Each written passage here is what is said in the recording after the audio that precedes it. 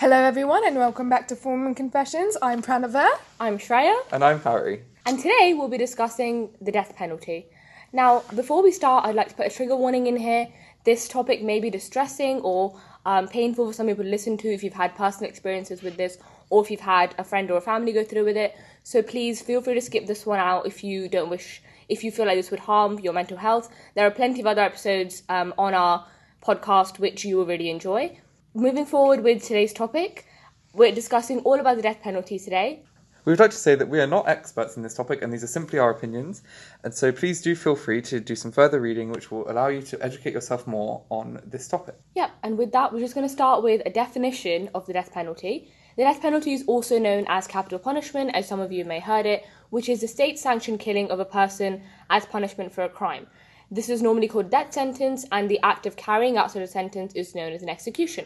And although it's true that today we often associate the death penalty with a past crime, 60% of the world's population are still living in countries in which are in favour of the death penalty. Examples of these include Egypt, which more than tripled its executions in 2020, and much of the United States of America, including Arizona, Alabama, Arkansas, California, and Florida. Amnesty International recorded 483 executions in 18 different countries in 2020. So it remains that the death penalty is a topic that is still very controversial and something that we should be constantly be educating ourselves about. Moving on forward to what crimes they may be used for. Pranav, would you like to talk about this? Present day, they're used for treason, espionage, murder, attempted murder of a witness, which I found quite interesting, a juror and a court officer in some countries. Yeah, definitely. And also, most executions worldwide have actually take place in Asia. China is the world's most active death penalty country, and China executes more people than the rest of the world combined per annum. Moving on, before we debate the ethics of the death penalty, it's important to establish the fact that the death penalty is now illegal in the UK. The Murder Act of 1965 was an act of the Parliament of the United Kingdom which abolished the death penalty for murder in Great Britain. The act replaced the penalty of death with a mandatory sentence of imprisonment for life. Following lots of controversy with high-profile cases such as those with Ruth Ellis, who was the last woman to be executed in England, hung in 1955, following many claims of a compassionate murder being carried out by her against her husband, and many believe that it was established too late. That was one example of Ruth Ellis, who was, of course, executed in the UK. Another example of someone in America was one of Christopher Johnson. He was one of the few prisoners who were executed every year as volunteers, and this means they choose to die and waive all rights to appeal or clemency. This may sound like their right to do so, but the problem is that academic studies have found 80% of the volunteers show signs of serious mental illness. Johnson was no exception. His childhood was troubled with psychotic episodes, and he's tried to kill himself several times.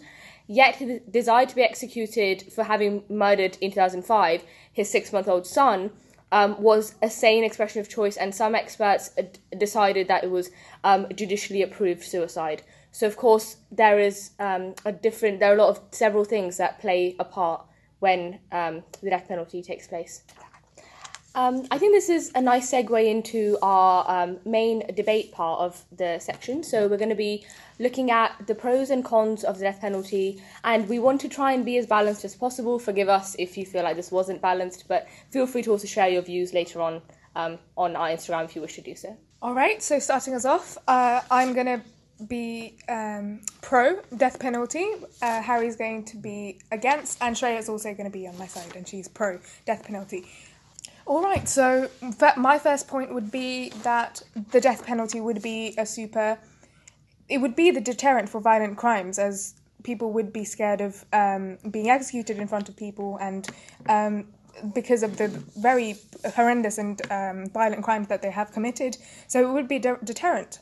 Whilst it's true that it's very important to deter people from committing crimes, and that was the logic largely behind the death penalty in the past, I think you can't deny that with the death penalty, it can be seen as an easy way out of many crimes committed. The death penalty doesn't allow criminals to essentially reflect on what they've done or to have any remorse. Instead, it just essentially kills the criminals. It kills the criminals and it gives the impression that if you commit a crime, you don't actually have to face the consequences.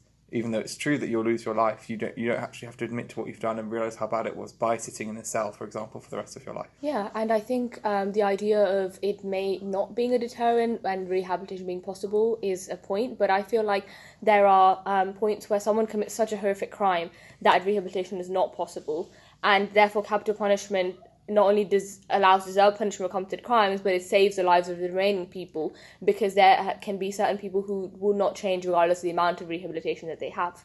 And I think that would be my point against why they should be given the death penalty. Whilst a very good point in the sense that rehabilitation does not work for all, I think that the issue here could lie in the structure of the prisons, for example. I think a reassessment of how criminals are who have committed very serious crimes would deal with this issue, and it would allow for complete segregation of these criminals from other criminals and from these criminals with the rest of society. I personally believe that sentences for these terrible crimes should be life sentences everywhere across the world. But for example, paedophilia and for murder that's not necessarily compassionate or manslaughter.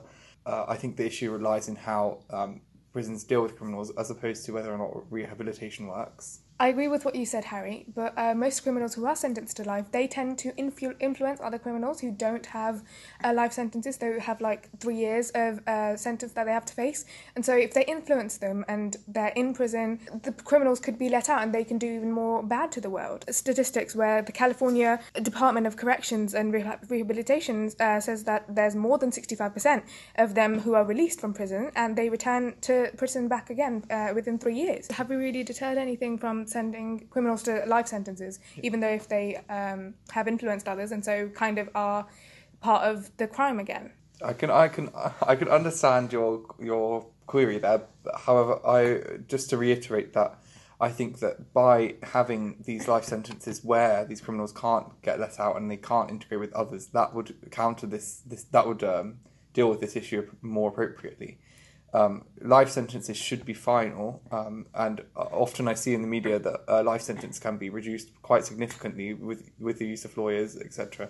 I think that whilst the death penalty does give the benefit of deterring criminals from carrying out certain crimes, I think that, again, it's not the best example to give because it essentially it becomes an easier option for the justice system, and I don't personally think that is it. It makes the justice system have one shortcut to deal with criminals, and that's not very representative. And also, how do you define which crimes use the death penalty and which crimes do not? Surely there's a line somewhere that you could easily cross, with many examples of people who are on death row currently.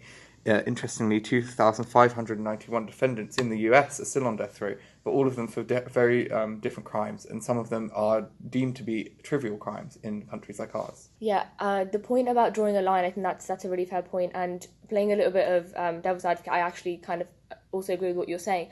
But I personally think in terms of if it's an easy method, I think that no matter what kind of sentencing they're giving, like giving life sentence without parole is also a very difficult reasoning to give, and doesn't happen very often unless it is a very in countries where there is a death penalty, unless it is the most heinous crime, there is normally an option for parole. So the only way for judges to give the death penalty is obviously for the most heinous crimes and the ones that have been committed that they feel deserve that kind of punishment. And in terms of, I think, expenses, keeping someone in prison obviously also takes up a lot of costs, and thinking where this money comes from, it obviously comes from the taxpayer. So if they want to keep funding for these prisoners to be in prison who have actually been there because they've committed a crime and made society more dangerous, is a question that we must ask ourselves. And therefore, is it easier for them to give them death penalty so that they aren't a burden on society and also get the punishment they deserve? That's I can completely see your line of reasoning there, and as you said, playing devil's advocate, I do understand completely that it's difficult to maintain the costs of prisons and to maintain these spaces to keep these criminals. But I just want to cast our minds back to history and the use of the death penalty right from medieval Britain. did it really deter crimes? Crimes were, as they are today, are continuously evolving, what with technology and new access to different things such as new drugs and new methods of violence, and there's always there's always evolution with crime. And how can you be sure that you'll keep up with this changing nature of crimes, and will you use the death penalty for every single one of them? It's hard to tackle. It hasn't always, from what I've seen, and from I've only studied history up to a GCSE level, as you guys have. But from what I've seen in history, did it actually deter crimes, or did it actually create more opportunities for uprising? For example, we've seen with the cases I've mentioned, Ruth Ellis, mass manifestations and demonstrations against the government's choice to execute her. So does it really cause this peace, or does it really remove these dangerous people from society, or is it a waste of time? Yeah, I think that's a really effective point there, actually. Again, just kind of adding to that, with the law being able to keep up with the current ways that it is, while technology improves, and that's good for society, it can also create a lot of harm, and it can also make it more easy to commit crimes that are not necessarily the same as they used to be back in the day. And again, then being able to draw the line and decide which crime should have death penalties, I think a very good question. And personally, I think the law would never be able to completely keep up with technology, because it is just moving at such a fast rate, and lawmakers aren't necessarily the experts when it comes to technology, which is why they're in the field they are. And so it would be wrong of us to assume that they would always keep in line with each other. But I think, coming to the point of the death penalty, I think a lot of the crimes that are being given death penalties today in countries which still have them tend to be for those same reasons, which are such as a series of murders, and I think the base of it, a lot of it tends to come from either it's because of something that they've gone through, a lot of trauma they've gone through in their childhood. So I think a point with perhaps that is kind of for and against death penalty is that it perhaps doesn't address the root causes of this, and why they committed the crimes they did. But that point that I mentioned before, sometimes things have just gone so far ahead that no amount of rehabilitation will get them back to a normal place where they can function in society. I found that really interesting that you mentioned the psychology of it and why these criminals did commit the crimes that they did. But do you think that by spending more time to find the root of what these crimes were, that would allow for more deterrence in the future? So if we have, we can make examples of cases where we've seen quite a horrific crime take place, and we've gone, okay, what was the root? Why did this happen? What experiences in psychology did this person have that we can prevent for children, and we can make an effort to, because not all of them are from childhood. As you said, there's many different ways that and causes that trigger crimes. And do you not think that by making examples of these people, maybe not being able to help them, as you said, rehabilitation, things have progressed to a point where it's not going to help everyone, and that probably never, even in history, probably didn't help everyone. But do you not think that we should spend more time by working out what are common trends which drives people to commit these crimes, so that we can try and prevent them in the future? Because it goes without saying that the death penalty is not the most ethical thing. Yeah, that is a really fair point, actually. Trying to figure out, like you mentioned, the psychology of why people do the things they do. But I think there comes a certain point where, like you say, they're not always caused by childhood trauma. A lot of it can be they're severely brainwashed to the point where these people are so good at brainwashing them that no matter what you kind of threaten them with, such as, whether that's something as heinous as maybe even suggesting that you may rape them or that, you may kill them, they still will not answer the questions that you want, because they have just been brainwashed to such an extent. And I think at that point, it is really difficult for any person to be able to get anything out of them. And that's when you know that they have gone that step too far. So I think whether that's getting help out of them to help people in the future, or helping them itself, I think that's really difficult. And while there is hope for some people, for a lot of these people, I think it's very difficult for them to be able to figure out the reasons why, because if they had even a hint of humanity in them, perhaps they wouldn't have got to the stage that they have. So I think that is something to consider. I completely agree with what you said, Harry. Even though looking for what was the root cause of this person's actions, I think that would take much more time, whereas it would have been more beneficial for them to either be sentenced to death or sentenced to life imprisonment. So that would maybe save potential lives if we just acted on the cause more quickly than trying to figure out what was the root cause and then looking at the long run. I think cutting on the short run would be a much more beneficial thing. So yeah. Yeah, and having listened to you two and your very well developed thoughts, I wonder if you'll agree that the response in the death penalty seems to be a sort of domino effect where all of these factors contribute to how we can prevent using it. It's not just a case of does this person deserve it or not. It's also what was the psychology of the case, who was involved. Was it compassionate? For example, I hate to keep bringing up Ruth Ellis, but an example where it's believed that her husband did cause her to miscarry by physical abuse, which led to her being very distressed emotionally and committing murder. It seems that it's a whole combination of factors that we need to take into account before we address whether or not it's the right solution to use. And I think that that's something that escapes many countries. I feel that many countries are quite rash to use the death penalty. It's definitely America with the racism that does exist, sadly, still in those many states that still use the death penalty. Yeah, I think it does require a very holistic assessment, if you would agree. Yeah, I definitely agree. I think it definitely requires a holistic and an idiographic assessment for each person.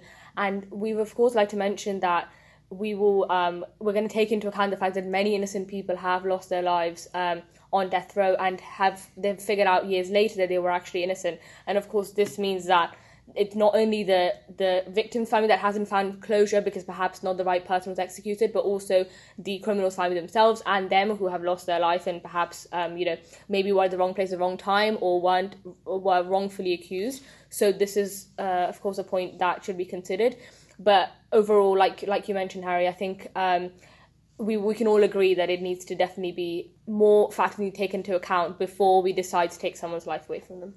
I personally would much rather have closure if a loved one was being executed rather than doing time in prison, because with the overpopulation and the bad accommodation, bad hygiene, bad food, lack of quality of water and protection, I would much rather be in peace with myself if I knew that they were executed and they died more swiftly, rather than them having to face harsh conditions in a prison.